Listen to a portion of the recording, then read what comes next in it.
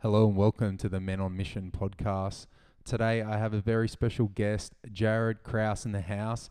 He is a man that I was lucky enough to be and do my warrior initiation with MKP back in 2018. And it's been a long time, brother. We sat in circle for a little bit in I group, but it's been a few years, and we literally bumped into each other a couple of weeks ago on the beach, and it was like, let's do this. Let's catch up. So thank you. No, thank you. Yeah, thanks for having me on. I'm excited slash nervous to see where this goes. Yeah, MKP. I remember we did the warrior training. It was the week before my birthday in March in 2018. Yep. Yeah, MKP. Wow. And a lot started from that, didn't it? Yeah, because I mean, especially a lot happened sitting in circle. Obviously, we're not going to talk about what happened in circle, for all the right reasons. But yeah, there was a lot that came up, right? for me there was. So I was going Yeah. through a big transition, which I've spoke at length about on this Oh, podcast. excellent. So for the listeners out there, if you don't know that, go back to episode 1 where you hear me ramble for an hour and a half by myself about my life. But for you, like, what actually got you to that weekend? Because usually it's not just, oh yeah, I'm just so into that and I'll just go. Usually there's something that happens that makes a man want to go up the mountain. Yeah, I think I started going to MKP back in 2017 actually. And this is before I met my previous partner. And what made me want to go was having a discussion with my sister who does women's work. Do you know my sister? Who's No. your sister? Gemma Lee. She does she's obviously pivoted in different areas in business, but she's always done women's sort of stuff, and she helps teenagers and women with menstrual cycle healing and all that sort of stuff. Anyway, back to 2017, I found like there was a part of my relationships with friends that I wasn't able to have the conversations or the depth of conversations that I wanted, not just with my friends from school, but also with people like in the entrepreneurial realm, which is where I was in business. And yeah, there was just no real depth and connection that I enjoyed talking about. And so I was like, and you notice that you change, you evolve. Everyone does, whether it's towards each other or apart. And just apart in some stages with different friends and people in my life, and still friends with them, of course, but on a different level. And I really wanted that. I wanted great people around me that wanted to talk about good things, like a bit more conscious and stuff like that. And then my sister recommended, have you heard about MKP? And she knew Brooke. Oh, cool. Yeah, so Brooke had held space at some of the women's workshops that Gemma had gone to, and they had made friends. And then Gemma put me on to Brooke, met Brooke, and I went along to MKP. What was that like being, because for the listeners out there, there's the new warrior training that you can do through MKP, which is the rites of passage training on a single weekend. And then there's a thing called I group, which is men's group every week. So some of the men go and become a part of the weekly men's group that are uninitiated, meaning they haven't yet gone up the mountain. Whereas for me, I went up the mountain and then joined the group. So what was it? Yeah. What was it like being a part of a men's group before you were initiated? Dude, it was odd, but it was also very refreshing. To see just to be around men that wanted to be better people. Obviously, there's people that, all different levels and all different experiences and stuff like that. But I really felt like, I don't know, I felt that, I don't know what I should and shouldn't say. Well, everything that you say is just like, as long as you don't use names, you can share. Yeah. I felt like I was in a pretty good place in my life. I just wanted a better connections and stuff like that. And I thought I had it all figured out. Like I said, I think we were speaking off air earlier about my partner said when we first met, you just thought you were the shit and you had your whole life sorted out. Don't we all though? yes. When we're mid-20s, yeah, we've dude. done it. We're doing it. We're doing the thing. We're So been funny. adults for like 3 years, and we know everything. Yeah. And yeah, so I think MKP was definitely the catalyst for me learning about vulnerability. But when I first got to MKP, what I learned was watching other men be vulnerable, and I felt like at that time I was in a pretty good space compared to where a lot of people were in the circle, like personally and financially, and I just felt like my stuff wasn't like important to share, or I didn't have anything as deep as what some of these other people would, and then that's what I felt like moving up into the training. So I thought I'd get into the training and I'd be like, oh yeah, it'll be the same as circle. But I'm so glad it wasn't, because it forced me to speak about some of my stuff. Yeah, so it was interesting. It was a slow lead in compared to, like, obviously you just went balls deep. Straight in. Well, I didn't even know there was a weekly men's group, right? So for me, it was like, I just thought it was the training. So, getting into rites of passage, like leading up to that, I'd done Anna Rubinstein's rites of passage and leadership training modality level 1, and that was in 2017. And so that's where I met Anna and a few other people and got introduced to rites of passage. So when I heard that there was a rites of passage for men that was actually immersive, not learning about it, but actually being in one, I was like, sign me up. So how did you hear about that? How did you hear about the MKP then? Rites of Passage. Funnily enough, I knew a guy named Philip Craig, who, aka Doc, was a partner to one of my athletes, Ellen Willis. She was the lady at my homecoming, if you remember the homecoming. Yeah, and up in Brizzy. Yeah, and there was a lady that rocked up there, and we all got in a big circle around Ellen, like big group hug. There's like 80 of us around one woman. And what ended up happening, which was quite interesting, is Doc just started like catching up with me and talking to me, and then we went for coffee a couple of times, and I didn't know what it was, but it just felt fatherly at the time in a really warm way. From her? Yeah, just from him, from Doc, from the guy. Sorry, Yeah, and we ended up having a few conversations, and then he just started to speak about MKP stuff, and I found out that he was one of the 3 guys that brought it to Australia. And that he actually, not that he left, but he, moved on in his life and had done other things. And I found out about this weekend, and it went from there. And then before I actually got to do the training, he passed away. So for me, it was like, I gotta go. Yeah. Like it seemed like something really important, not only for me, but I'd just shut the club, my weightlifting gym, and I'd already had the weekend booked in. So I kind of knew big changes were coming, and I was really looking forward to it and having that support.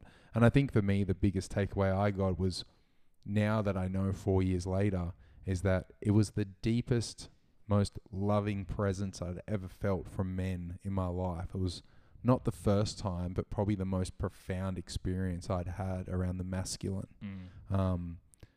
Held in a way and loved in a way that I hadn't experienced before. Because I think before that, there was always, from my experience, a little bit of unsafety around the masculine, which I've spoken to about before as well. So, I mean, it's just my experience of masculinity and men from a very young age. So I guess to have the experience be so different was so good. Yeah. And we were in the same group. Yeah, we Flora were. and Fauna, baby. Yeah, Flora and Fauna. Mark Pringle, Daniel Hayes, was it Sid?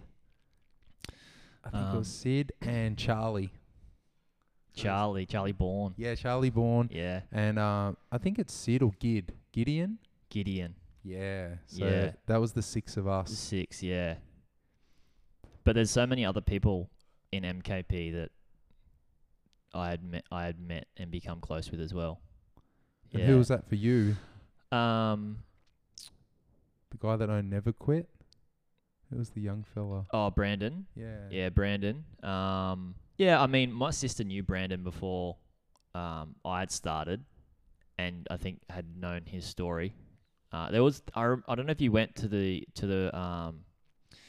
one of the things we did at like a community hall with we brought our women along. Did you do that? Was that after the training or was that before? It would have been before because I Yeah, it didn't was do that. before. I Okay. have done a few trainings with women in it since. Yeah, but there was Danny, and yeah, he's a nice guy. I actually saw him maybe a year or two ago down in Mullum. Sounds like Danny. Yeah, yeah. He lives on the mountain now, and I see him most weekends at Bongos. Oh, do ya? Yeah, I saw him on Sunday. Down in Burleigh. Yeah, Oh, every mad. week. He's like leading the drum circle Yeah, now. of course he is. He's wild. Yeah, of course he is. Yeah, He's such a legend. he's such a fluffer Yeah, in the best possible way. Oh, in the best. Yeah, he's the man. Yeah, love him. Um, Love you, Danny. Get you on the show soon, bro. Don't worry. 100%.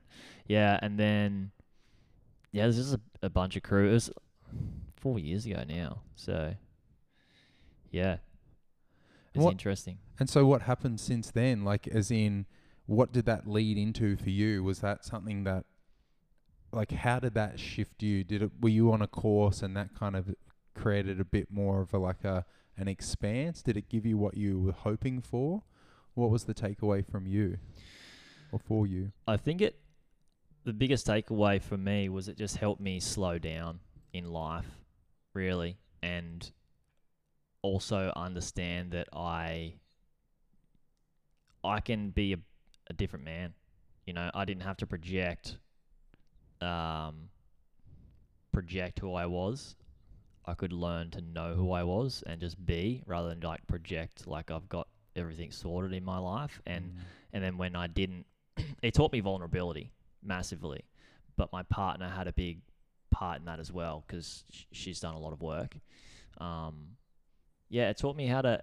One massive thing that I really liked was at iGroup, we did another like a brief in Brisbane. I think it was Pit training. pit training. Yeah. So good. And learning the family dynamic, and I learnt so much about my family dynamic and The why. order. Yeah, the order, like the wolf pack, like far. Hence the program I wrote earlier in the year, The Order. Yeah, You know, yeah. it's so profound, man. It's such a good piece. And that shapes who you are as a person. It shapes so much of your behavior, right? And yeah, now I understand who I am being when I'm around my family, and why I am the person that I am outside of my family and in my own life. Yeah, that was massive. Like, I was just like, because my family dynamic was, yeah, I had a pretty strong sister. Like, just, it was... Older sister? Older sister, yeah. How much older? 2 years? Yeah, mine was 6. 6 years. And it's full on. Was she brutal? At times. Yeah, She's super loving, yeah. but she's so close in age to my mum. And with The Order, as Yes. we know, what happens with the alpha female and Sounds the beta exactly female. the same as my family. Yeah. Those two clashing, and I'm just the little boy because there's only 3 of us. Mhm. So I was just the man, the boy, and my 2 mum and sister females just having it out. Yeah. You know? When dad was away, or dad Oh, not home. Dad not home. Not, Yeah. Yeah, I had absent father. Okay, yeah. Yeah, well, same thing, man. Like when, like my dad would just work late, but yeah, she just wanted to run the house, and like just be the mum and backhand you. Yeah. Just neck level. And I guess for me that was like, I spoke to this last night. I'm currently running relationship training with Kybor, called ART, and speaking to that last night for myself around like safety around women, like for myself. Yeah. You know, it's just like, fuck, the conditioning for me to be a nice guy, and it's not that I don't know what I want. It's about the fear of not only getting it and having that guilt, or potentially just asking for what I want was not okay, because it would cause an argument or a fight or Oh whatever. yeah. Isn't it just insane that you can carry that behavior unconsciously around women or in other relationships for the rest of your life, and you still need to continue to do the work on it. Yeah. like there's no like, oh yeah, just take a magic pill. I'll do one weekend MKP and I'll be good. Like that's the thing is like I distanced and moved myself away from MKP, which you did. I'm sure we've got our own reasons for that, but it opened up. It was a catalyst that opened up so many doors to understand like, yeah, this stuff's ongoing. Yeah. Yeah. Absolutely. And so the family dynamic and you getting that from iGroup or the PIT training, where did you grow up? What was it like growing up? Yeah, so most of my memories from living in Burleigh on the Gold Coast. We moved up when I was our family moved up when we were 10. When I was 10, sorry. Dad got a job in Brizzy, so he's like, yeah, let's get to the Goldie and get these kids in the water. We basically lived in the same house in Burleigh for until I moved out, really, until we all moved out. I shared a room with my brother until we were 18, and the only reason I got my own room is my sister moved out with her boyfriend at the time. Fuck, that was good. Not having to share a room so you can self-pleasure. I mean, when you're 18, crazy. Yeah, big time. I mean, and Burleigh has changed. I lived in Tabalban Street in Burleigh when I first moved to the Gold Coast back in 2011. And Koala Park was just such a vibe back then. Yeah. And probably still is. It's pretty busy. I passed through it this morning, taking my dog to the dog beach. But I was just like, man, I had some good times in there. Whereabouts in Burleigh were you? Do you know where the Aussie Rules Football Club is in near the library on Christine Avenue? Yep. So where you got the tennis, you got the Gold Coast Tennis Centre, then you got the Burleigh Bombers Football Club. Yep. Yeah, just sort of a little bit south of that. Yeah, tucked in there. Yeah. So I used to play football. Burleigh Bombers used to run down there every Tuesday and Thursday. Yeah, but it was a mad time. I had friends across the lake. We all just rode our bikes around Burleigh. Back then, so what was that? I was in 2000. I went to year 8. Went to Marymount High School, and we all just even before high school, we just had so many friends around the neighborhood, and we'd just all be out on our bikes every afternoon. It's sad to see that's not a thing now. There'd be kids everywhere. Growing up like that, Yeah. I was the same. I grew up in a small country town, and How good. you just know where everyone is. Just get on a bike Yep. and go to your first mates. Knock on their door. If they're not there, you go to the next one, and eventually you find where everyone is having a good time. Used to memorize my mates' home phone numbers. Yes, You call up. dude. I still remember my phone numbers. Right? Yeah. Everyone's phone numbers. And some of my mates actually turned their home numbers into mobile numbers. So What? Can ya? Yeah. So you start with the Turn it off. 0407, and then you just punch in a number, or 0404, the original mobile number, and then put in the phone number, Oh, what? and it would go through, and I would actually get onto some of my mates that way. That's Could sick. not believe it. That's I'm not going to insane. give away certain people's phone numbers, but I still remember your phone number. Yeah. Yeah. I still remember weird birthdays. Maybe that's just a numbers thing. I think I'm slightly Asperger's. Yeah. Maybe. I remember two of my mates' phone numbers and my home phone number. Yeah. Yeah. Those were the days, man. Wasn't And even Balin, Balin went to Burleigh Primary School, my son. State school? Yep. Yes. Good school, eh? I just remember. I remember being at the beach with Tani years ago, and every time we used to drive back to Brisbane, it always felt like we were going the wrong way. And so when we finally got the opportunity to move to the coast, I did 10 years in Brizzy. Oh, okay. Got to the coast in 2011, and it just feels so right here. And what I've come to realize for me, it's Brisbane and the Byron. The Gold Coast is this nice mix of Brisbane and Byron. It's business and spiritual woo. It's not completely off the rails either way. I find that especially from Burleigh South. Yes. Burleigh, north of Burleigh, I don't feel that.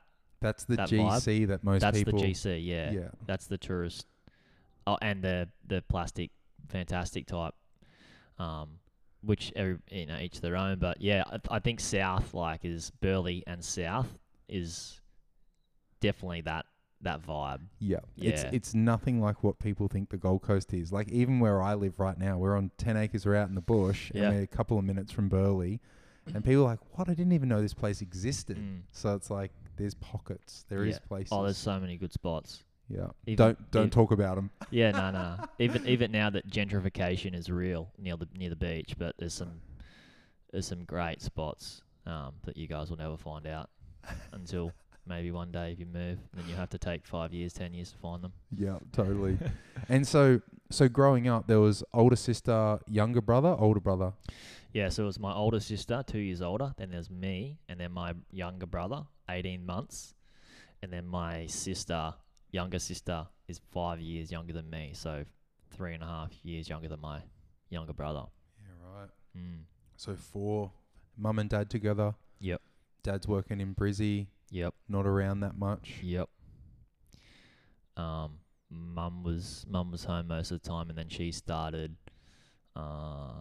being a teacher aide at Ninja Bar, which is like across Christine Avenue. So That would have been really close to home for you guys. Yeah, we used to walk to school. Yeah, it was good. Yeah. And that's the Burleigh dream, living and growing up there. Pretty lucky, hey. Yeah, there's So not a lot of lucky. people that are actually from the Gold Coast Nah. that are living on the coast that I know of. That have been here for like more than 2 decades. Yeah. So what's it like? What's it like now? Where are you now? I'm in Palm Beach. Yeah. Yeah, pretty close to the beach. You can see the beach from home, but I'm obsessed with surfing, which is good. Just live in a little unit there at the moment, and it's so different. Like, Burleigh is not, like, could you imagine Burleigh 20 years ago? Like, I remember it Burleigh 10 was- years ago. Yeah, imagine 20 years ago. I got goosebumps. It was so special. Like, there was no path. There was no like footpath up Burleigh Hill. It was crazy. You used to be able to surf over the rocks. You used to be able to go for a surf and then pay $3.50 at Big Chiefs to get a Big Chiefs burger, chips, and a drink. It was just epic. I remember Big Chiefs. That was such a vibe, man. So good. I so miss that place because my mate's tattoo parlor was right next door. Oh yeah, Andy that does all my tattoo work, he used to work there yeah. back in the day. So we'd hit up Big Chiefs. That's this middle. That was a spot. That was right. And the Wahoos. Oh, I love Wahoos. And you know, the funniest thing was, I didn't even know James Street existed until I moved to the coast. I never went back over the other side of the main street. I always used to walk straight up to that strip and just go there. Well, it used to be pretty boring shops in James Street. And yeah, it's just the rest. I mean, it's very different now. Like, yeah, it's changed so much. And the development in Palm Beach is mental. It sure is. That's changed a lot since I've been here. The last 5 years of Palmy. That's why I thought now if I was to move back to the beach, I'd probably move to Tugun. But Yep. even then, still trying to get somewhere along there would be so hard now. I've thought about this a lot. Like, where will I want to live in 5 years' time, knowing that how the Gold Coast is gonna change with light rail and the development in Palm Beach. Love Palm Beach. Probably be there for another 5 years, but yeah, after that, will I be able to?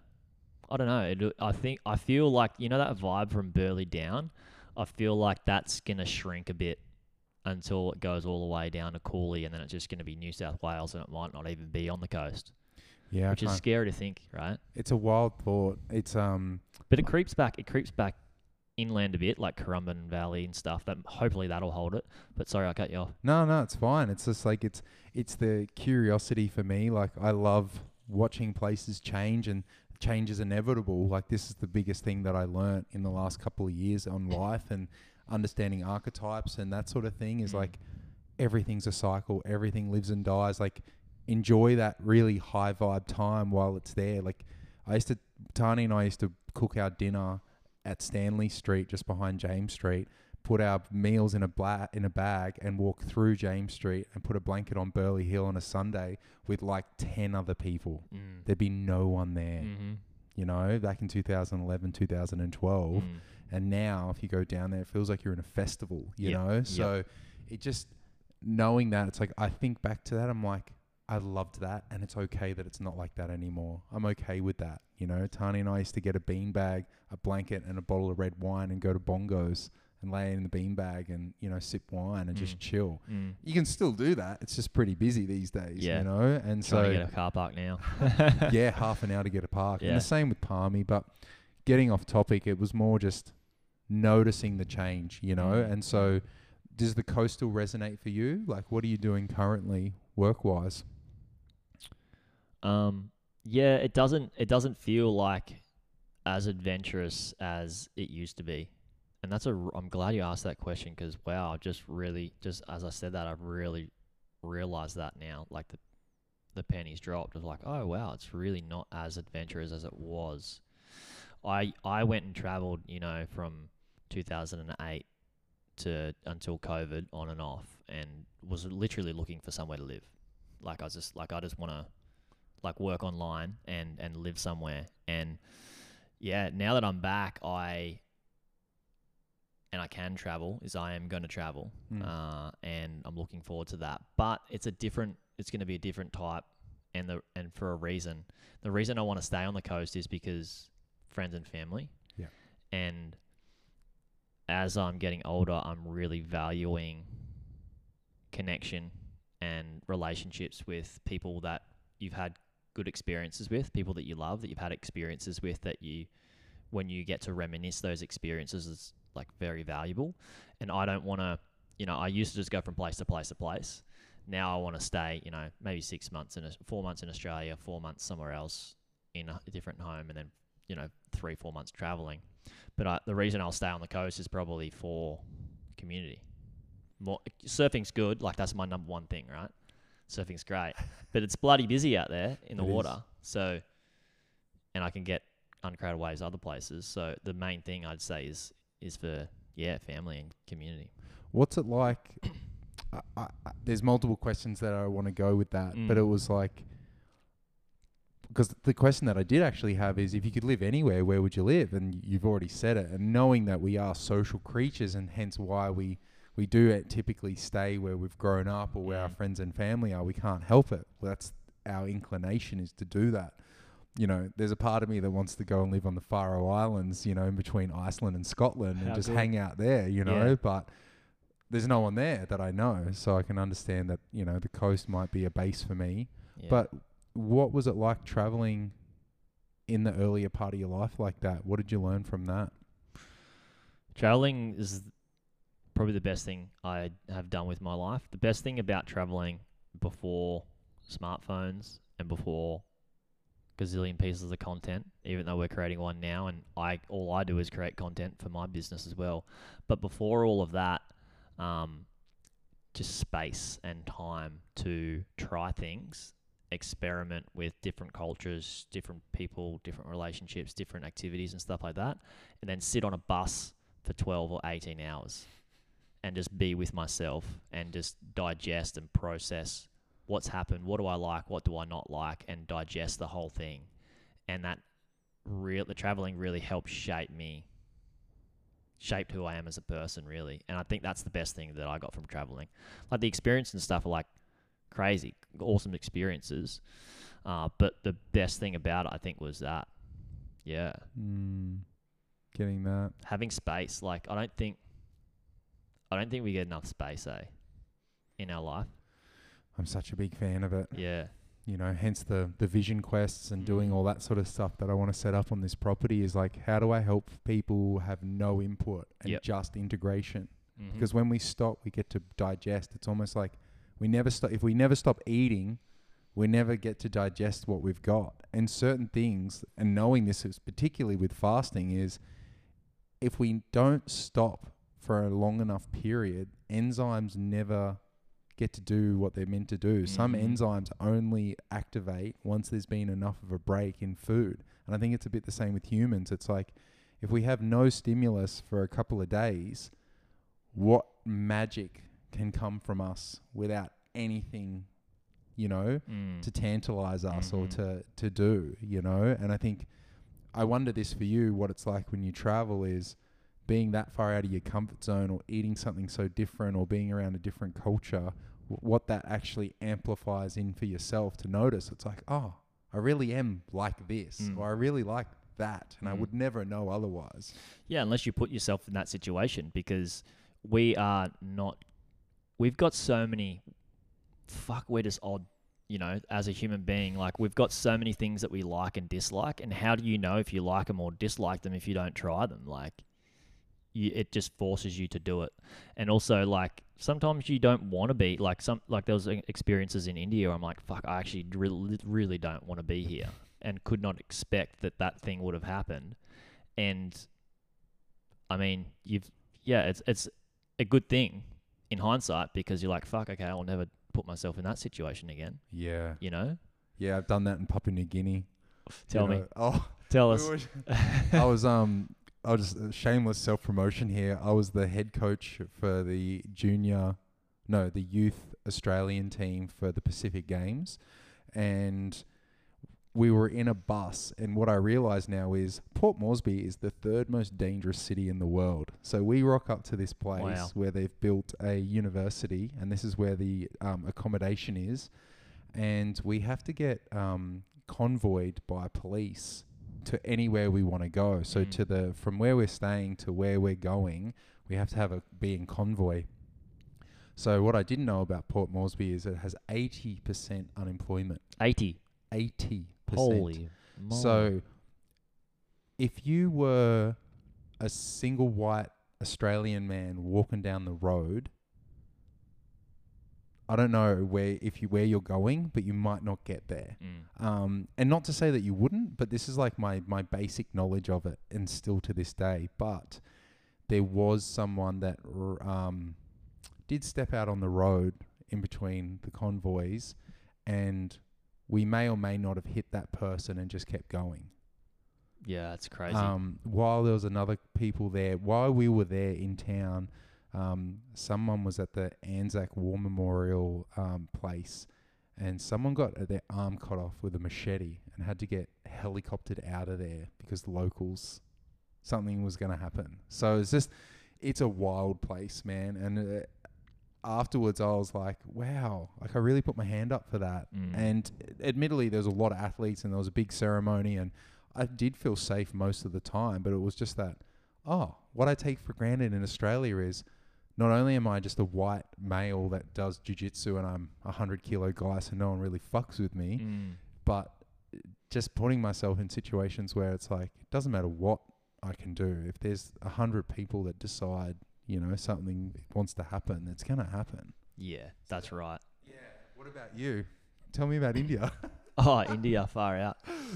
Mate, I was living in Egypt in 2012 until 2013. I spent 6, maybe 7 months there, and I was just working as a dive master. Egypt was a massive catalyst for change for me in the direction of my career.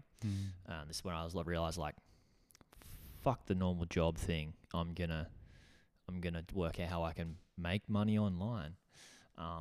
And then that's where that started. And then I thought, all right, somebody's like, Jared, you've got to go to India. Like, one of my mates in Egypt, he's like, you love India, you'll love Nepal, go there. It's you.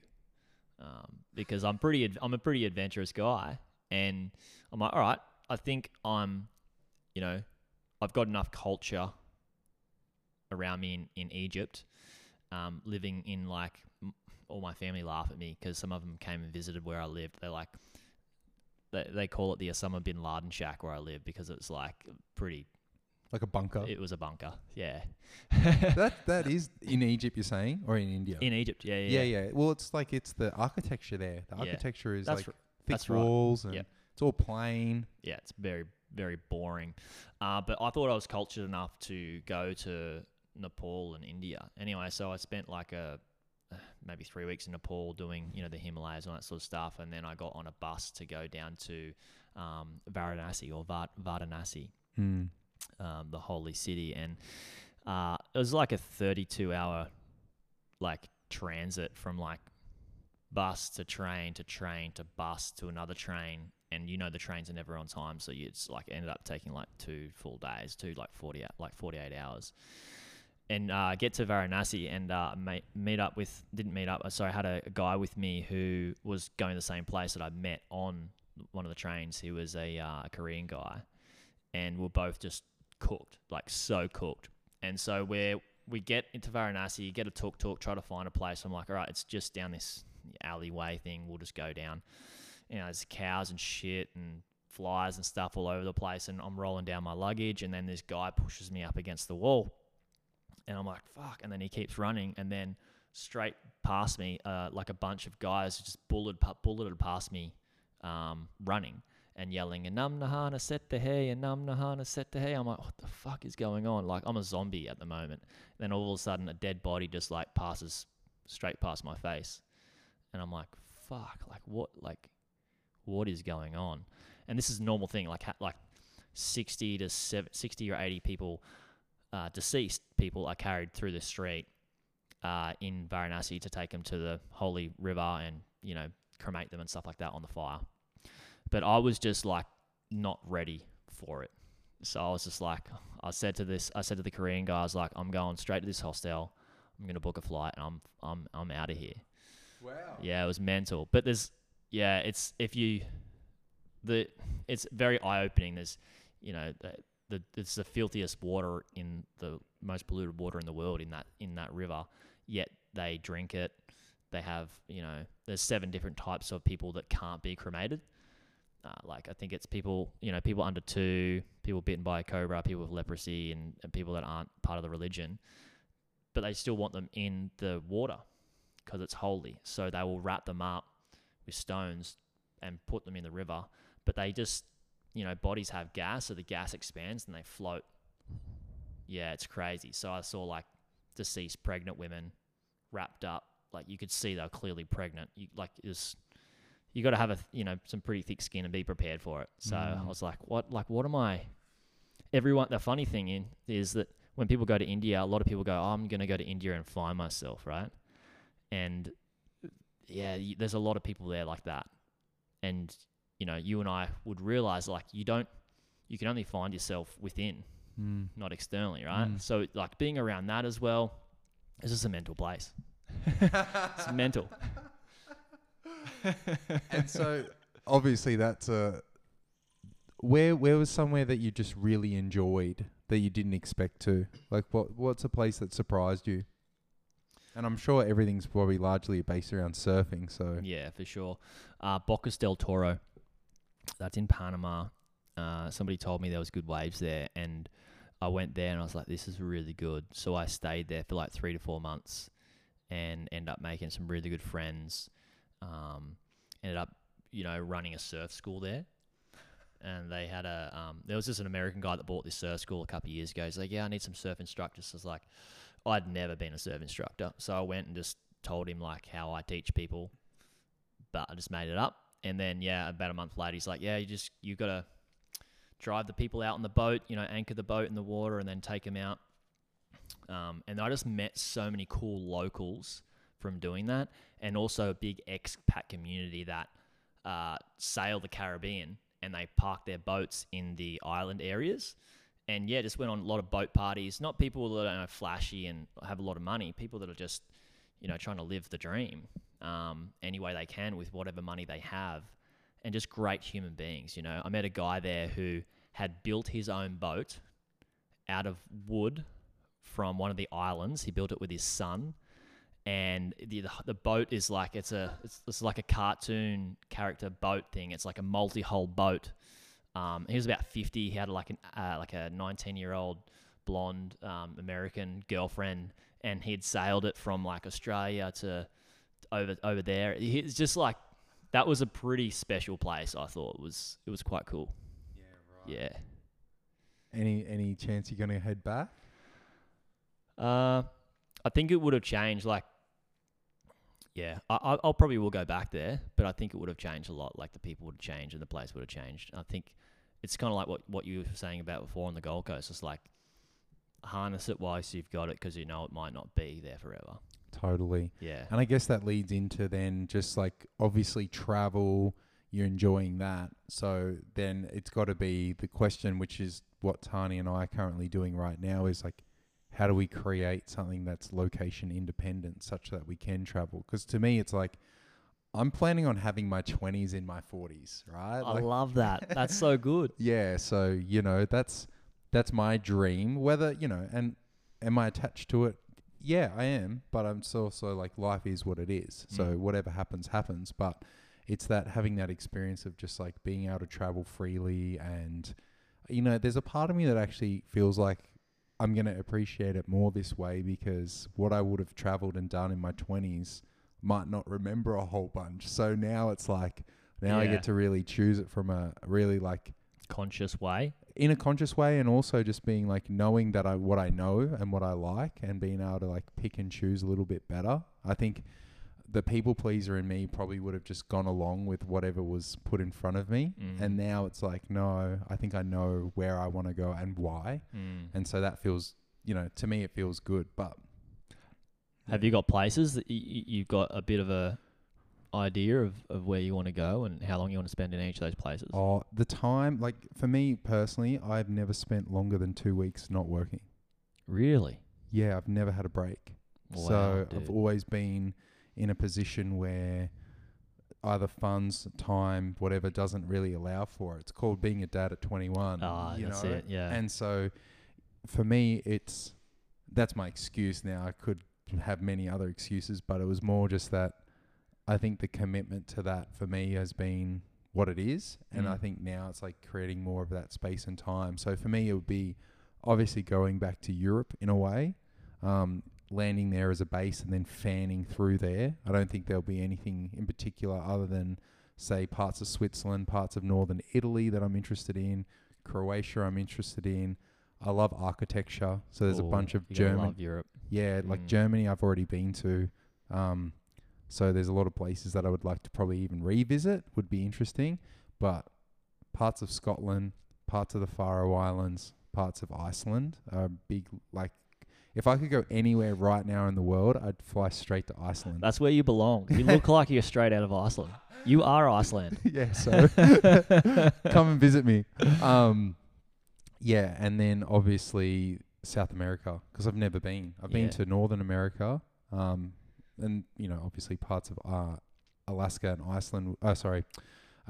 Canada would be quite nice. Northwest America would be quite nice, but I mean, I'm actually someone that's really interested in actually visiting America, not for the cities, but for the geography. Like, the place is beautiful. Oh, yeah. Zion and a whole bunch of places that I've done a fair bit of research, because the plan was for Tani and I was to actually go to Burning Man in 2020. Oh, that's right near Zion. Yeah. And the plan was to do a 3-week trip to America. And then because COVID hit, we ended up pooling our cash and getting this place instead. So I'm glad it happened the way it did. Oh, yeah.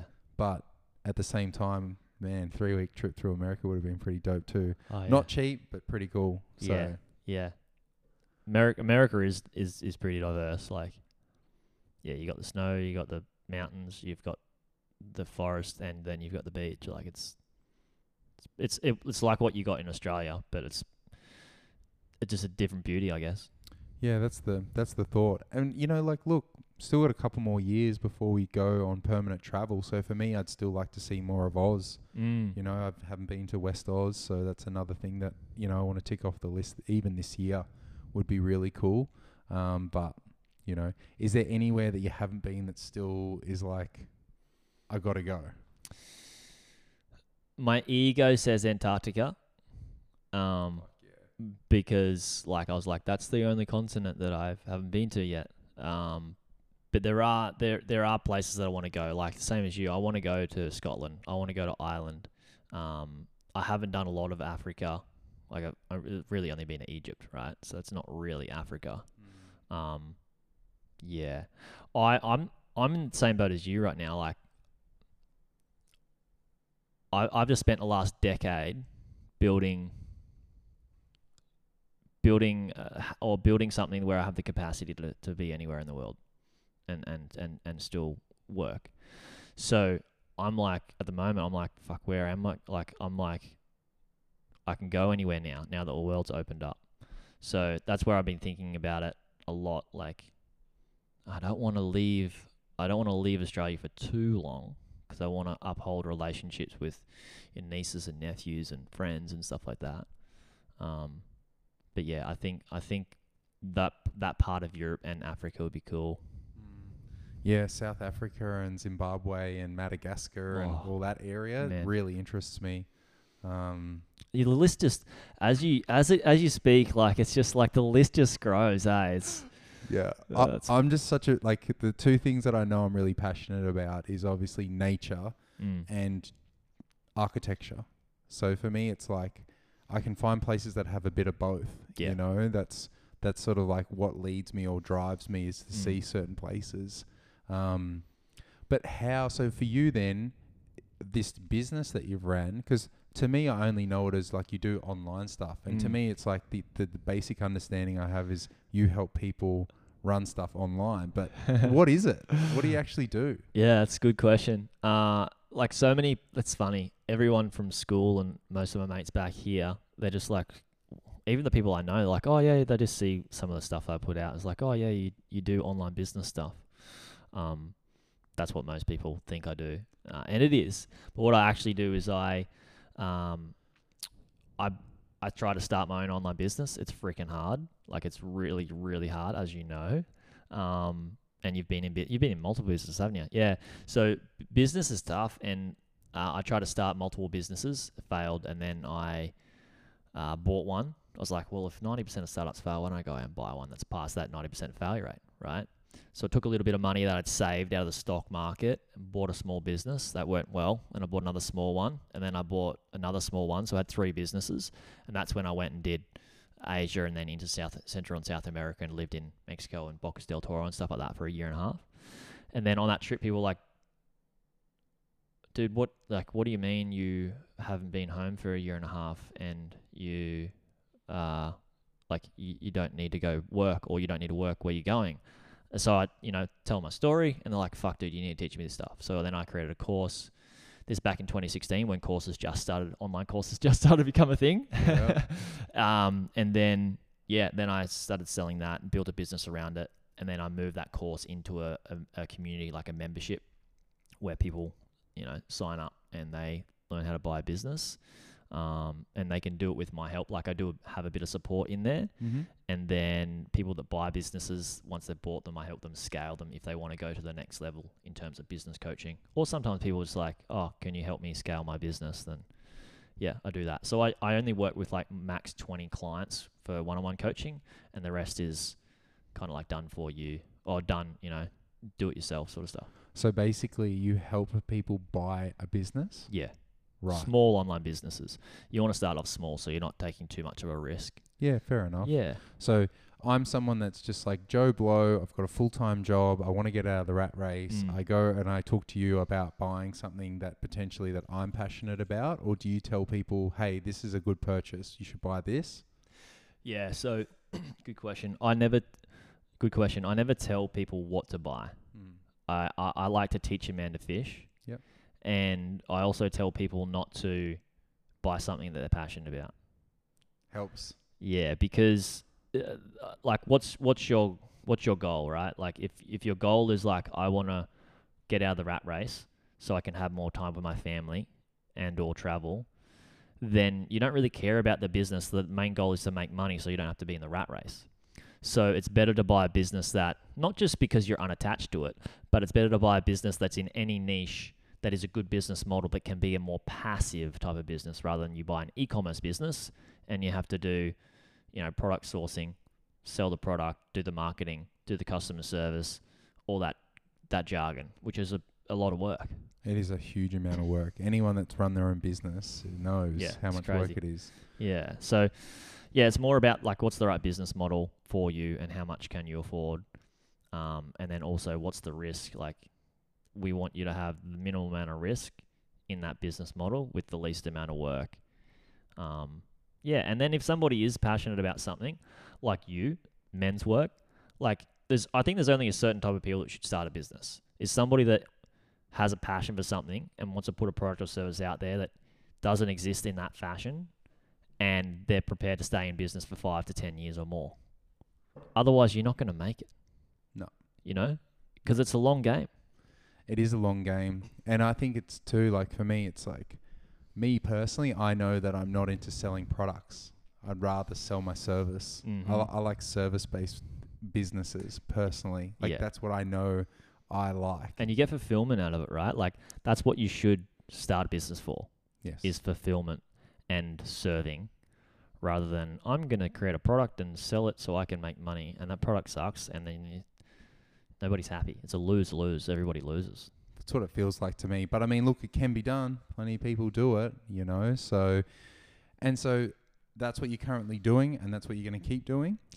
Yeah, I have a few other small investments and stuff like that.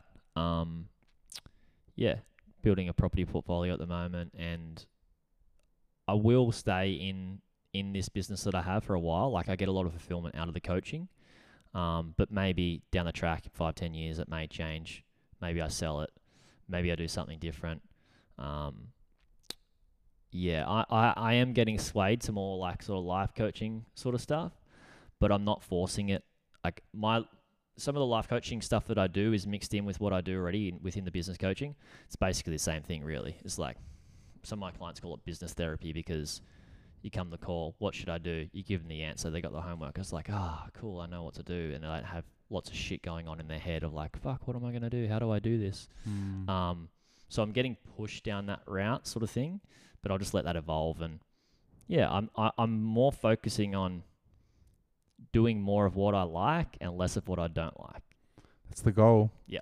That's the goal. It's a tough one, because you've got to go through different layers.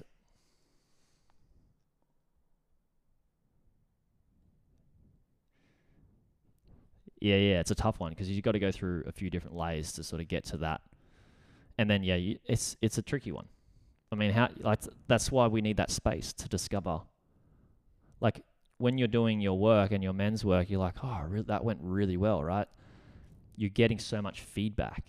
And the feedback is this. Well, I love feedback, not in business, like tracking data and stuff like that, but feedback in life of like, that was good and it was really easy. Why? And do I like that? And then how can I lean into more of that?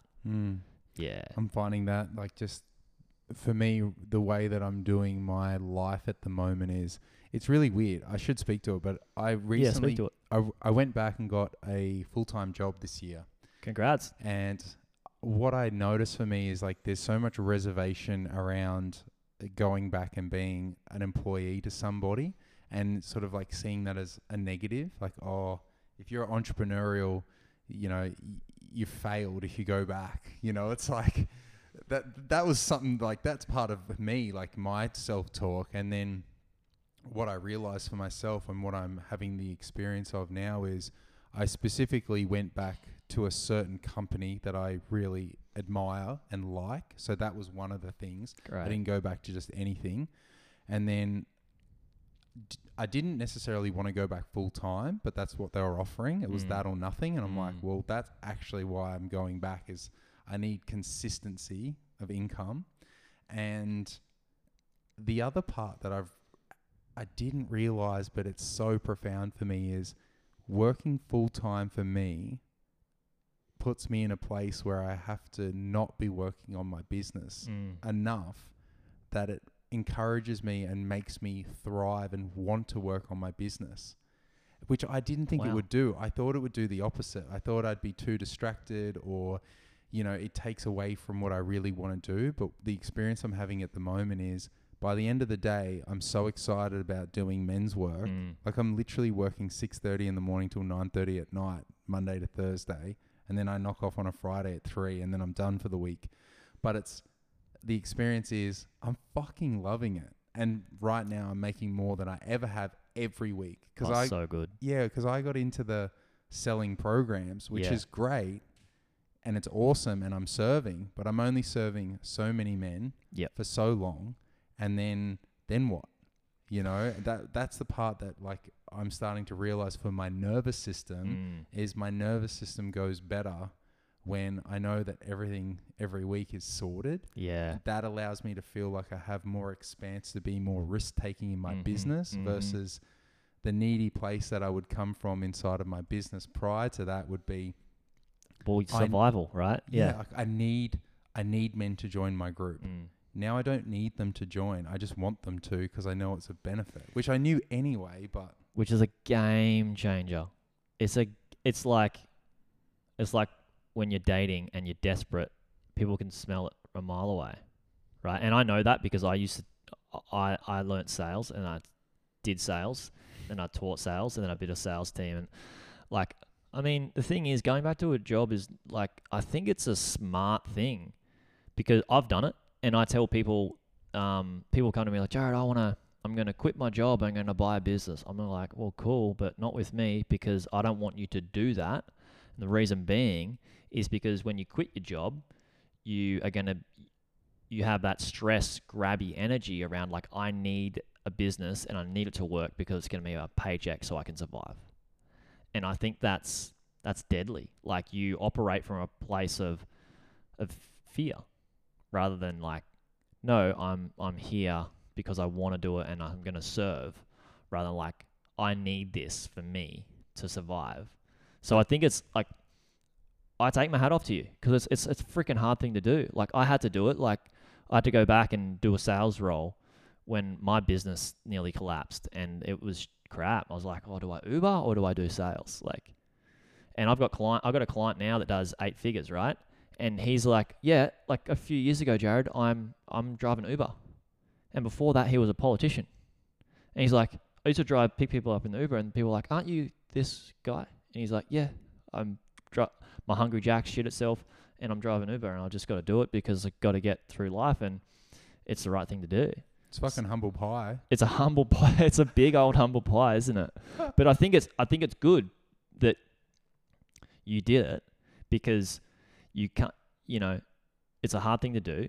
And then you're coming from a place of love in business. Mm.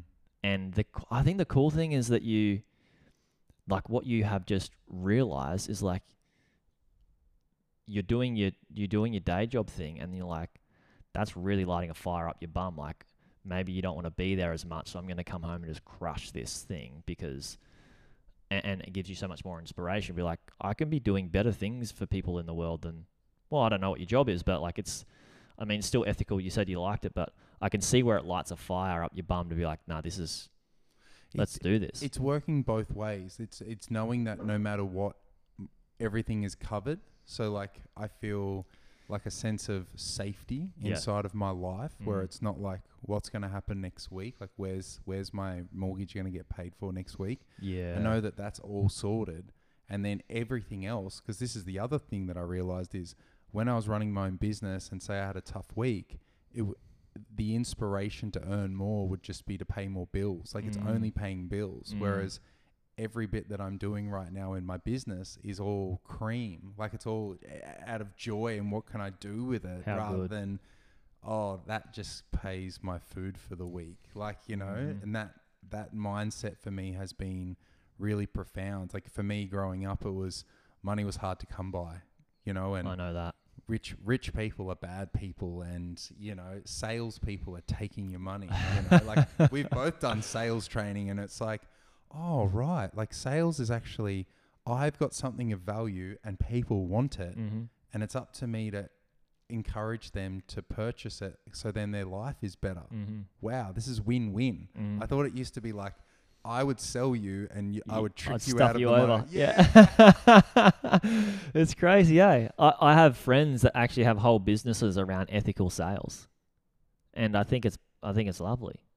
I think it's a bit like conscious relating. It's like you can actually have a relationship where both people are benefiting and it's good. And you actually speak to each other. You know? Communication even when it's tough. Totally. Yeah. Yeah. And that sales is like, I'm selling you now. Like, Visa or MasterCard and then just wait. That sort of training was so good for me. Yeah. That so helped me with my, my original sales around weightlifting, and then starting my own club and doing what we did there with Gold Coast Weightlifting Club all those years ago. So what's actually firing you up at the moment? Because I know what I'm fired up by. What about you? I'm fired up to go traveling again. I'm fired up to have space and to travel. Another in business wise, had this really cool over the last few years, a lot of people like have been saying, "Oh, Jared, I got some money. Can you buy a business for me and run it and manage it and stuff like that, or you're gonna start a fund or whatever?" And I've just knocked it back for a number of years, mainly because I don't want to do the work, and I don't know any good operators or people that want to be the action men and people that can do the financial management of it all, and manage the structure of it and stuff like that, and investors. And then, I had a guy who joined my community a couple of months ago, and he's really pushing it. And I was like, nah, dude, nah. And he's just kept pushing it. I was like, this guy's really, I'll have a chat with him. And he's an action taker. So I'm looking at how that is going to evolve, which may be fun if I don't have to do the work and I can just be the strategic advisor. I'm not going to be, it will make money, but I would rather give all the money to all the other parties to have them work harder and me just enjoy the process of it. So I'm pretty excited about that, to see some cool people get drawn into that. Yeah. And then have some space for that and travel and surf. Yeah. Oh, the ocean. How I couldn't live without it. I just You go for a walk at the beach every day with a doggo? Oh, every day I can. Every day you can, yeah. Every day I can. That's the part for me. That's the caveat. But yes, most weekends there's always a plan to go to the beach and spend time there. And what I've currently realized, because my wife and I, we're coming up to 20 years together. Oh my God, congrats. And so what I did realize in the last couple of months, we've had a really big change in our relationship over the last 4 months. And one of those things is I had this realization of, will I sit next to Tani on the beach forever, or will I be independent enough and less codependent and actually just take my board to the beach and leave her on the beach and go surfing?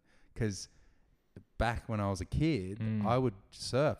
I would never lay on the beach and sunbake. Or read a book. I mean, I would, but if I was going to the beach, it was because I was getting waves, baby. Like I would go surfing. So, I think it's coming back to that place of regularly getting out there. Like I went and checked the surf today, and there was a surf comp on at Tally, and then went around to the headland. And to be honest, for how good the surf was, there wasn't that many guys out. Yeah, I heard that, and that was the same as yesterday. I wanted to ask you, we'll just bring this up as a discussion around the codependency in relationship. Isn't it wild or funny that when you're in the relationship, it's good that you're in a relationship and you can bring yourself out of it, and you're getting a lot of hindsight out of it. But in the relationship, you can be very codependent, and it can hold you back. Like, you think of a relationship can push you forwards, and it can at times, but when you just get so stuck in this is just how we are, that concrete sets even harder and harder, right? Like when you're talking about like, will I go to the beach in a number of years or whenever it is and just go for a surf? I do my thing and she does her thing, and we come back together better for it. 100%. How cool. That has been this year's goal for Tani and I. So Tani and I open related for 4 years, and this year we've went monogamous to create more space in our relationship. So, we needed to unravel. So to me, it's like we're two ropes that have knotted together, and now we're trying to undo a 20-year-old knot, and how like baked on and like tight that knot is. And so pulling the threads on that entanglement, that enmeshment, that codependency is, like a lot of people congratulate me on like, 20 years, wow, and then I'm like, that can be good, but I also know people that have been together for 50 years and they fucking hate each other. They're just so codependent that they just rely on each other, right? Yep. And so they end up dressing the same and looking the same almost. It's wild. And just putting up with stuff that they don't have to put up with. And, I look at some of my relationships like that. I'm like, what are you doing still there? Yeah. And so Tani and I are both really dedicated to growth. Like I've done my Gallup strength tests, and one of my highest one is learner. Input's number 1, learner's number 2. And so for me, it's how can I be growing and how can we grow inside of this relationship? And for me, it was, if we do this and create a lot of space, what can it bring up? I also did abstinence and also celibacy for 3 months. And so Absence from the relationship. abstinence, like from any pleasure. So no okay, self-pleasure, Yeah, got you. nothing, no, I did 66 days, no ejaculation as well. It was like, I was not tired for that many days. It was wild. I could live off 4 hours of sleep a night. Just because you had so much energy from not ejaculating. Yeah. Wow. And it's something that I'd never done for an extended period. Like 2 weeks was the longest. So to do 65 days, I could hear colours. You know, by the end of it, a beautiful woman would walk across the road, and I could tell. You'd you be know? wide, just so wide. Zero brain fog. Zero brain fog. It was like I'd been on I do a lot of fasting, so it felt like I was at the end of a 120-hour fast. Yeah. But this is the same thing, right? The no sex created that after the initial hunger pains, like fasting does. It's exactly the same. So on the other side of the pain is euphoria. And so often that's a metaphor for life. Like on the other side of fear, there's freedom. On the other side of pain, there's whatever. Like there's so much stuff on the other side of the thing that we resist. So for me, it was, if I don't do it, like if I practice this celibacy piece, what am I going to learn out of this inside of my relationship? Rather than ending a relationship, it's like, how can I create a different experience inside of this relationship? And so that for me was the growth factor, was what happens if we splitted our finances? What happens if I got my own bedroom, which I now have, you know, and like didn't co-sleep anymore? Co-sleeping's a big one, eh? Yeah. And, you know, for me, it was like both Tani and I are anxious leaning in our attachment styles. So, you know, we like it. It actually feels good for us to be not codependent, but to lean in for each other. So to unravel that for ourselves, it's like, oh, I'm going to sleep on my own. I'm going to have my own room. I'm going to do my own things on the weekend. You know, Tani goes to a festival and I go away for a boys trip, you know, and so much of our life has been enmeshed in business, in work. And so another part of me working full time means that I'm away out of the house for most of the day. Which is actually healthy, beneficial for my relationship. So there's all these things this year that looks dramatically different. Like if I just dropped myself into where I am now a year ago, like if I took me from a year ago and put me in now, I'd have a fucking meltdown because it's just so different to how my relationship has been. But then here we are coming up to 20 years, loving it. What do you think's been the biggest change or the most beneficial change from a year ago to now, that not just for you but for both of you in the relationship? Would it be because the co-sleeping thing, I think, like, is so beneficial. Yeah, I think. But I don't know. I just wanted to know your experience, because I think my experience was, there's two parts to it, and they bring up different emotional things. This is why. So I can speak to like what we did that made a big difference, and that was me being responsible for my own income was one of them, because we just always pooled our money. Yep. So that had me go, all of a sudden I'm managing all my own bills, everything. So I'm more like aware, because for most of my life it was, I just worked and Tani managed it. So that was something for me. That for me was something where you took more responsibility.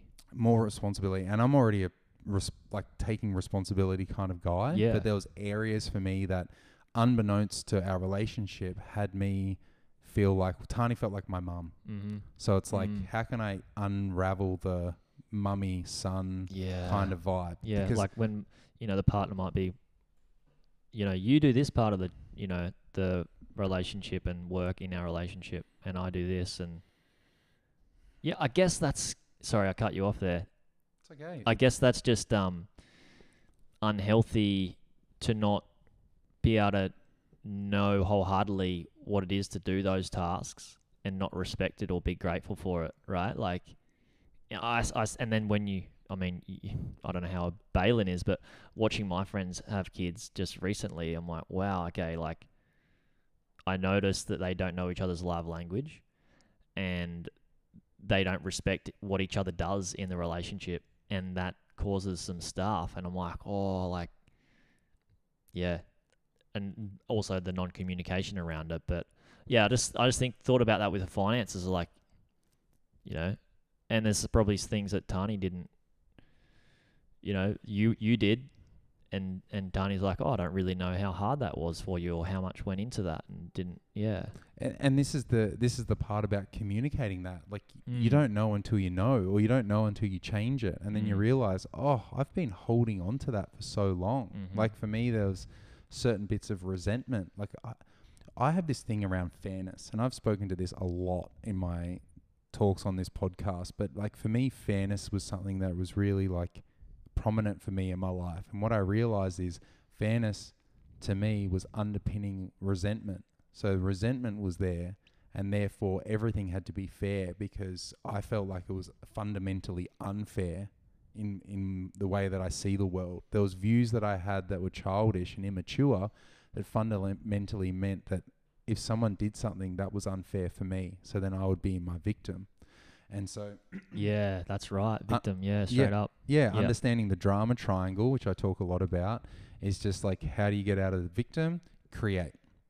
And so, but what was still underpinning underneath that drama triangle was resentment. And so realizing that I had resentment pieces, and then went and got therapy and study therapy and do all my shadow work, which is what we do to understand our ego better. And then that was a big part for me. So having the experience of looking after my finances, so that was the doing part. What I did was looking after my own money. What it brought up for me was a whole bunch of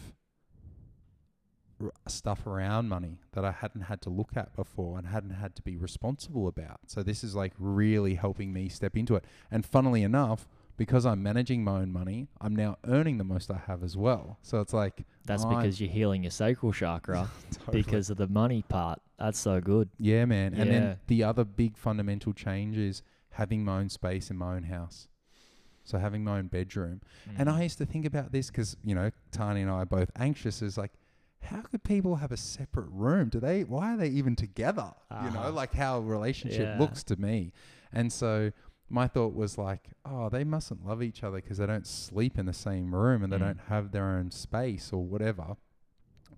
And now I understand it is that space for me in my own place means that I can go there and do my own practices, be in my own space, have a conversation, sit and read, have the lighting the way I want it, have it the temperature that I want. Yes.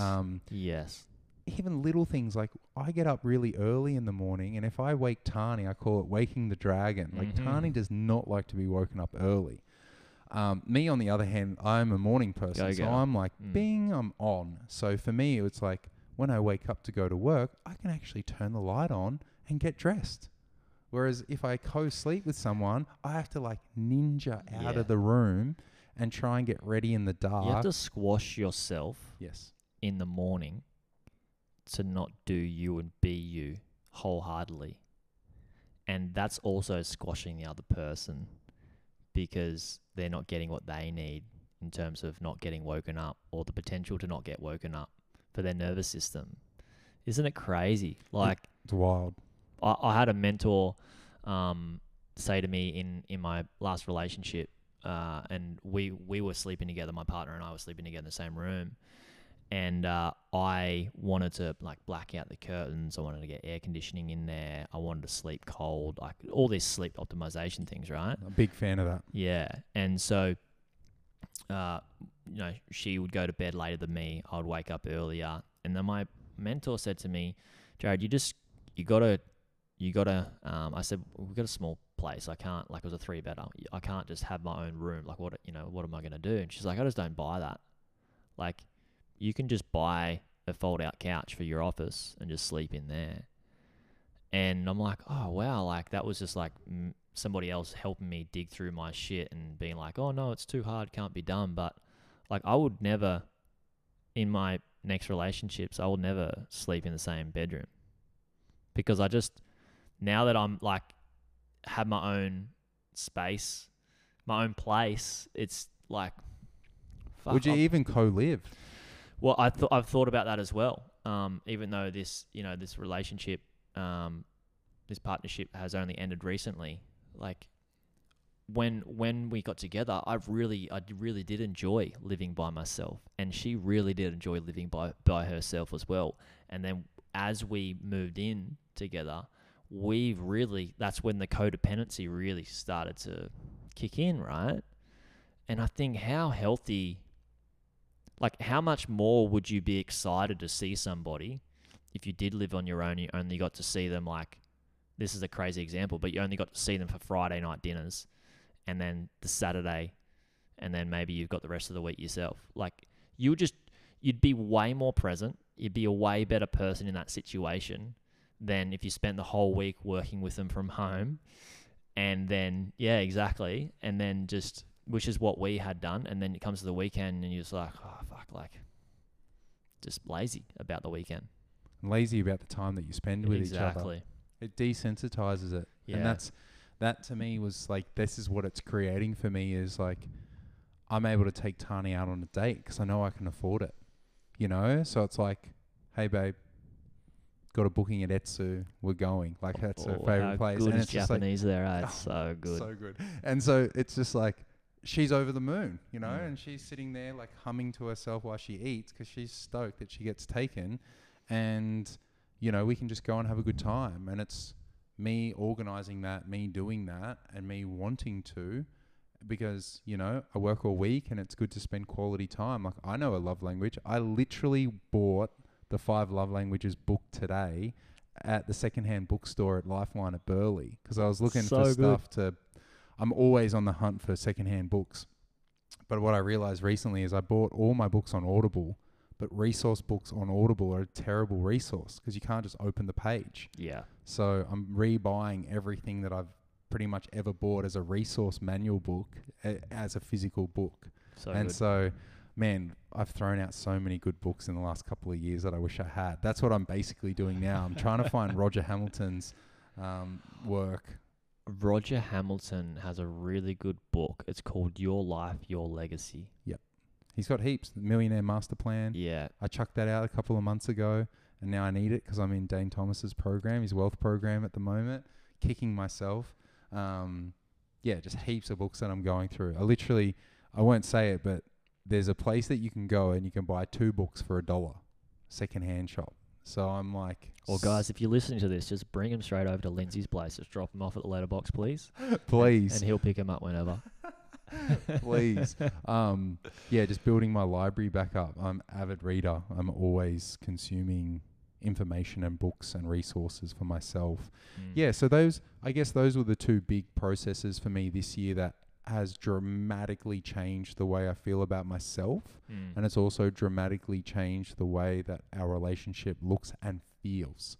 Because for me, it's what's the feeling I'm getting? What's the what's the felt sense? And that to me creates the layers of relationship that I want to be having in my life, is that not just the doing, but the being as well. So, you know, I would recommend anyone to do that, you know, and if men are out there listening and are struggling in their relationship, then reach out. You know, this is what I do every day. It's like I've had 20 years experience of creating and up-leveling. Like Tani and I have been together, broken up, gotten back together, lived apart, ran businesses together, been married, had a kid together, like all the different versions of relationship that you can think of. Open related, you know, like monogamous, non-monogamous. Yeah. So all of it. So it's like, that's the part for me that it's like, I want that growth. And, you know, where are we now? We're 20 years into this and we're still growing and still developing what we're up to, you know, and I think that's the cool part. Like, how can you actually use your relationship as a vehicle for growth? Well, that's right. Like, it's, guys, reach out to Linz. He knows his shit. But I'm just thinking out loud around the selfishness piece. Like, when we become codependent, we forget about health. I think, I don't know if this is a term, but, and I could just be making this up, but healthy selfishness, right? Like, you do the things that you need to do for yourself which is selfish, without harming the other person, so you can be the better person to bring yourself back into the relationship. AKA sovereignty. Sovereignty. Okay. That's the word you're probably looking for there. Yeah. You know, it's sovereignty. It's like, I have to look after me. It's the order. I've got to actually put me first. If I don't fill my cup, there's nothing left to fill. That's it. And what I've learned over the last couple of years and what I encourage men to do is, how can you fill your cup so it's actually filling? Like, obviously plug the holes, but fill your cup so when you're giving from the overflow. Yes. You know, like that's the beauty of it. That's where we want to be, you know. Where to next, you know? Where to next, yeah. Next relationship, right? You know, what you've learned. Because, I mean, I suffer from the same thing of the feeling of stuckness. Like, to me, I've actually realized this in my life is when I was very little, I got pinned by somebody, and that infuriates me, is the feeling of stuck. So that was a traumatic experience that it shows up with your feelings and behaviors. Yeah, emotionally, if I feel stuck, I start to, like, not panic, but the stuckness creates an experience for me. And recently I did it at a trigger release. I did a rage release ritual that I participated at, and we hosted it at my home. And usually you trigger the person, like physically, as in you trigger point therapy the person to a pain point that they actually release anger or rage. For me, you can press on a point on me as hard as you like. That's just painful. It actually hurts, but it doesn't make me go. Whereas what I ended up realizing is I got a bunch of people to actually try and hold me down, and then that elicited it for me. So it's like that actually is what gets me, like that part of me triggered off, that somatic release. And so, you know, when you're saying it before around like feeling stuck, it's like it can be physical, it can also be emotional as well, you know? So knowing that. It's knowing, like, educating yourself around that. You need to be vulnerable enough to do so. But once you do, having that knowledge is pretty powerful. Yeah, big time. What's been your biggest takeaways from the previous relationship? What have you learnt? One big thing that I learnt was to be vulnerable as well. Like, my partner is in, you know, the healing space. Had done a lot of work on herself, forced me to be a better person.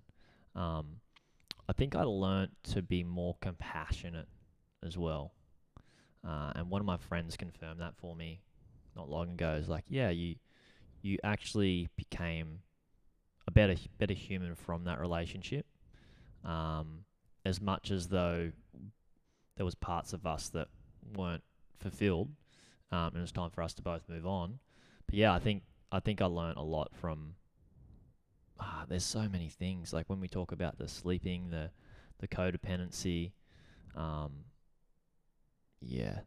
That's just a few things, I guess. There's so many, so much to unpack. I think the thing that I'd like to know, and this goes because it's not something that Tani and I feel like we get close a lot, is like, how do you know when to end it? Man, I had been thinking about it for a while, like a long time. And I had spoken to people about it, like professionally, and I think once it compounds enough that it's too painful for you to realize, like, I can't be here. And yeah, that's a good question. It happened more suddenly than I would have liked. And there's certain things, I don't want to discuss, obviously out of the respect of my previous partner, who's lovely. I still love her. She's a great human being. I think once you get to a point, you're like, is this too painful to continue to live with? And or do I see myself, like, am I becoming the person that I want to be? And will I be the person I want to be in 10 years' time if I'm still with this person? Mm. Or will I have the relationship I want in 10 years' time if I'm still with this person? Mm. And it's not just based on their behavior, it can be my behavior within that as well, based on the codependency, based on the non-valuable habits that we can create through that. Yeah, I think that was a big point for me. Like, where do I want to be in 10 years' time? Where do we both want to be in 10 years' time? We are very different people and we have very different goals. Yeah, like the shared mission. Yeah. Like, is that something that makes sense? I mean, yeah, and I think that's why for Tani and I, we always come back to it. Like, are we doing this? And it's like, fundamentally, yes. It's like the things that you're doing. Like, do you annoy me? Hell yeah. You know, there's certain things that we don't like of each other, but overall, it's like, okay, that's an okay. It's worth having that in your life, because like you said, fundamentally you're both, if you bring it all the way back to the grassroots, it's like, all right, this is why we're here. Yeah, it's big work, man. It's heavy shit, man. I've been crying a lot lately, that's for sure. And just like letting myself heal, cry. Yeah. The key emotion of the lover archetype is grief. Because how do you know love unless you've lost it? You know, this is the part for us to really learn and embody as men. It's like allowing us to have sadness in our life like any primary emotion. If we don't feel our primary emotions, we get stuck in guilt and shame. And that's a place where I don't want any man to have to sit in, you know, because it's such an easy, it's not easy, it's a simple fix. It's just putting stuff on top, like putting things on top of it and running away from it, right? Like, yeah. And then what? The next relationship, there it is again. You know, it's like actually doing the work, you know, actually sitting in circle in a regular way, or, you know, working on or knowing that there's something that I can unpack inside of this, like the gold in it. And this is the opportunity for all of us men and the listeners too. It's like, how do you create from that place? How do you learn from this? Like, always, like, what's the lesson in it? My son hates me for that. He's like, not everything has a lesson, Dad. And I'm like, yes, it does. That's just how I am. That's how I see the world. Like, if I stub my toe, it's like, what did I learn from that? Yeah. You know, what's my relationship to pain? You know, am I still just a big wuss about it? You know, massive spiders on my motorbike recently, and, you know, can't deal.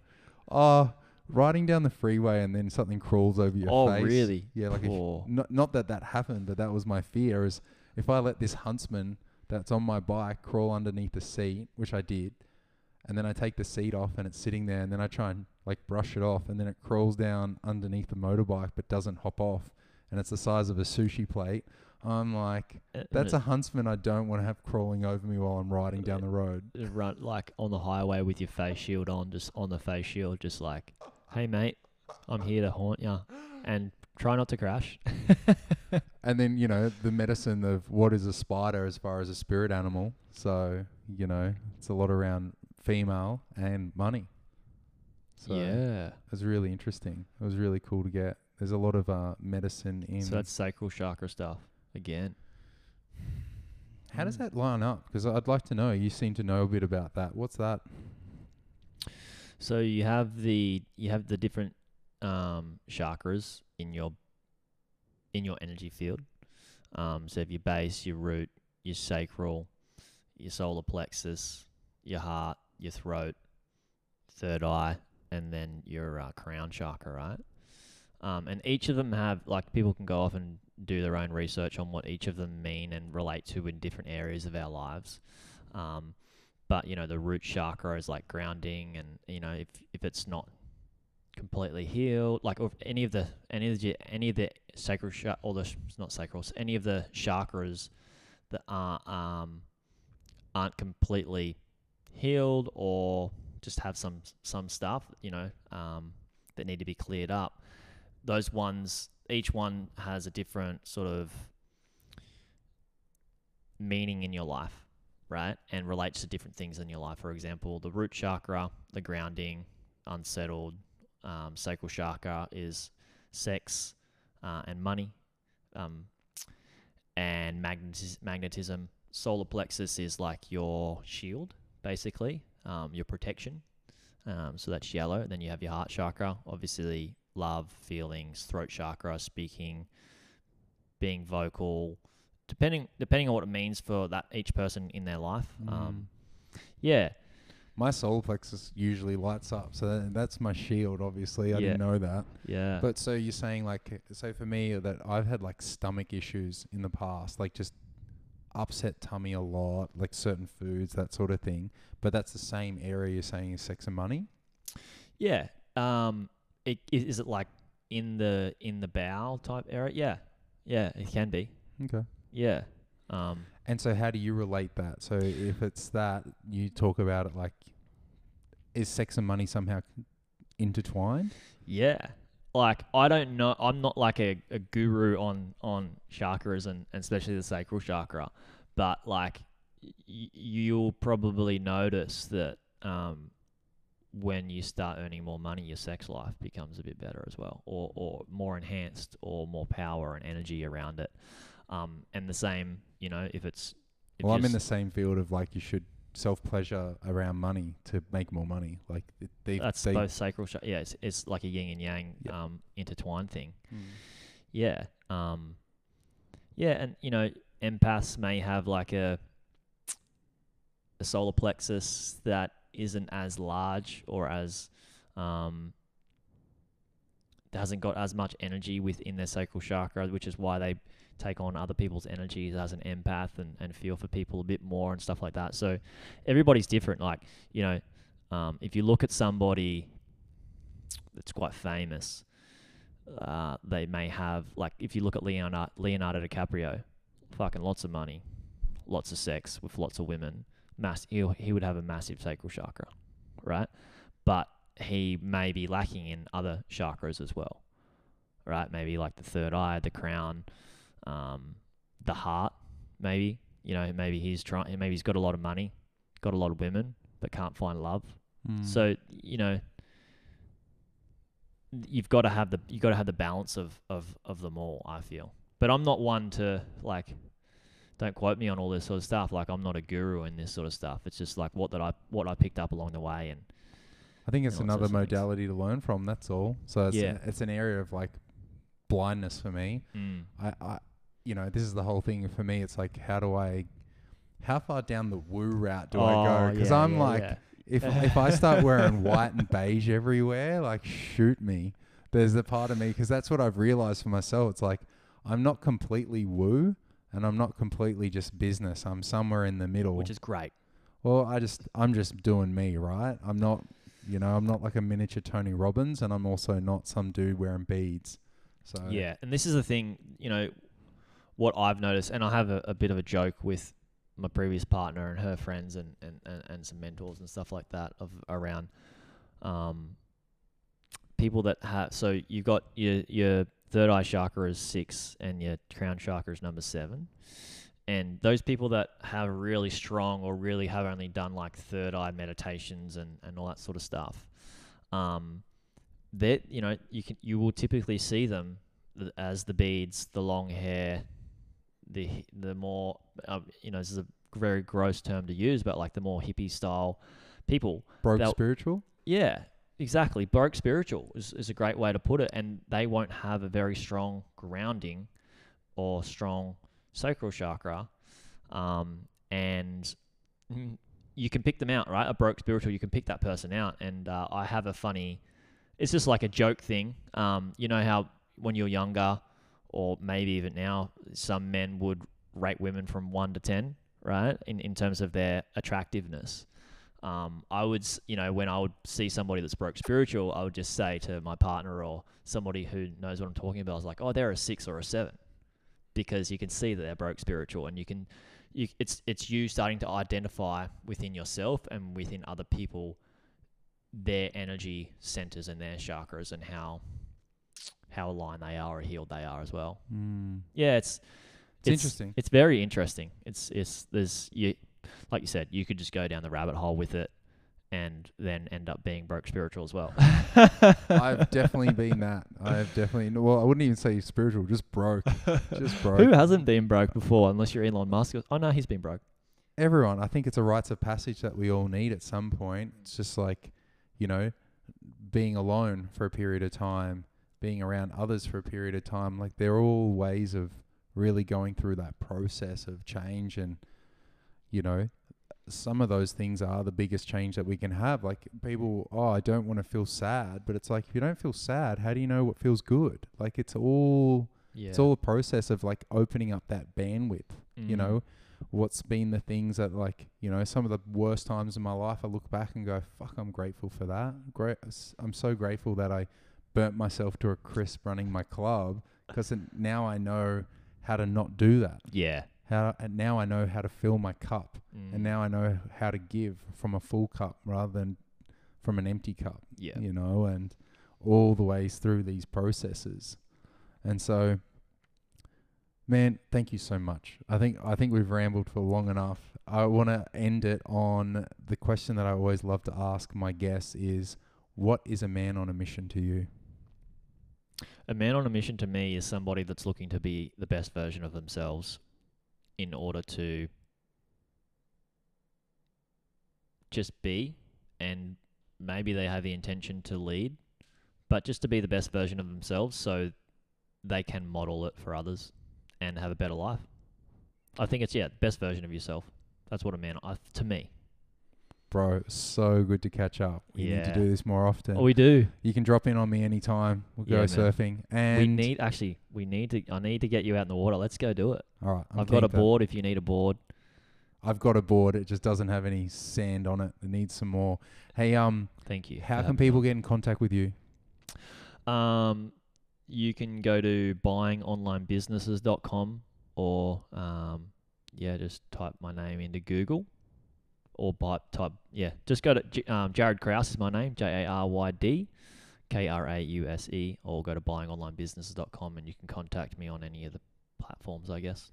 Awesome, man. Yeah. I so appreciate you being on the show. Thank you. Let's catch up soon. Thanks for having me on. Looking forward to it. Thanks, everyone. And remember, too, if you're interested in jumping on a men's group, I have one online on a Tuesday, 7 till 9 p.m. And if you want to join my in-person men's group on the Gold Coast, then that's a Monday, 5:30 to 8:30, and just hit me up on Instagram is the easiest place for me. And we'll talk soon. Thanks for listening.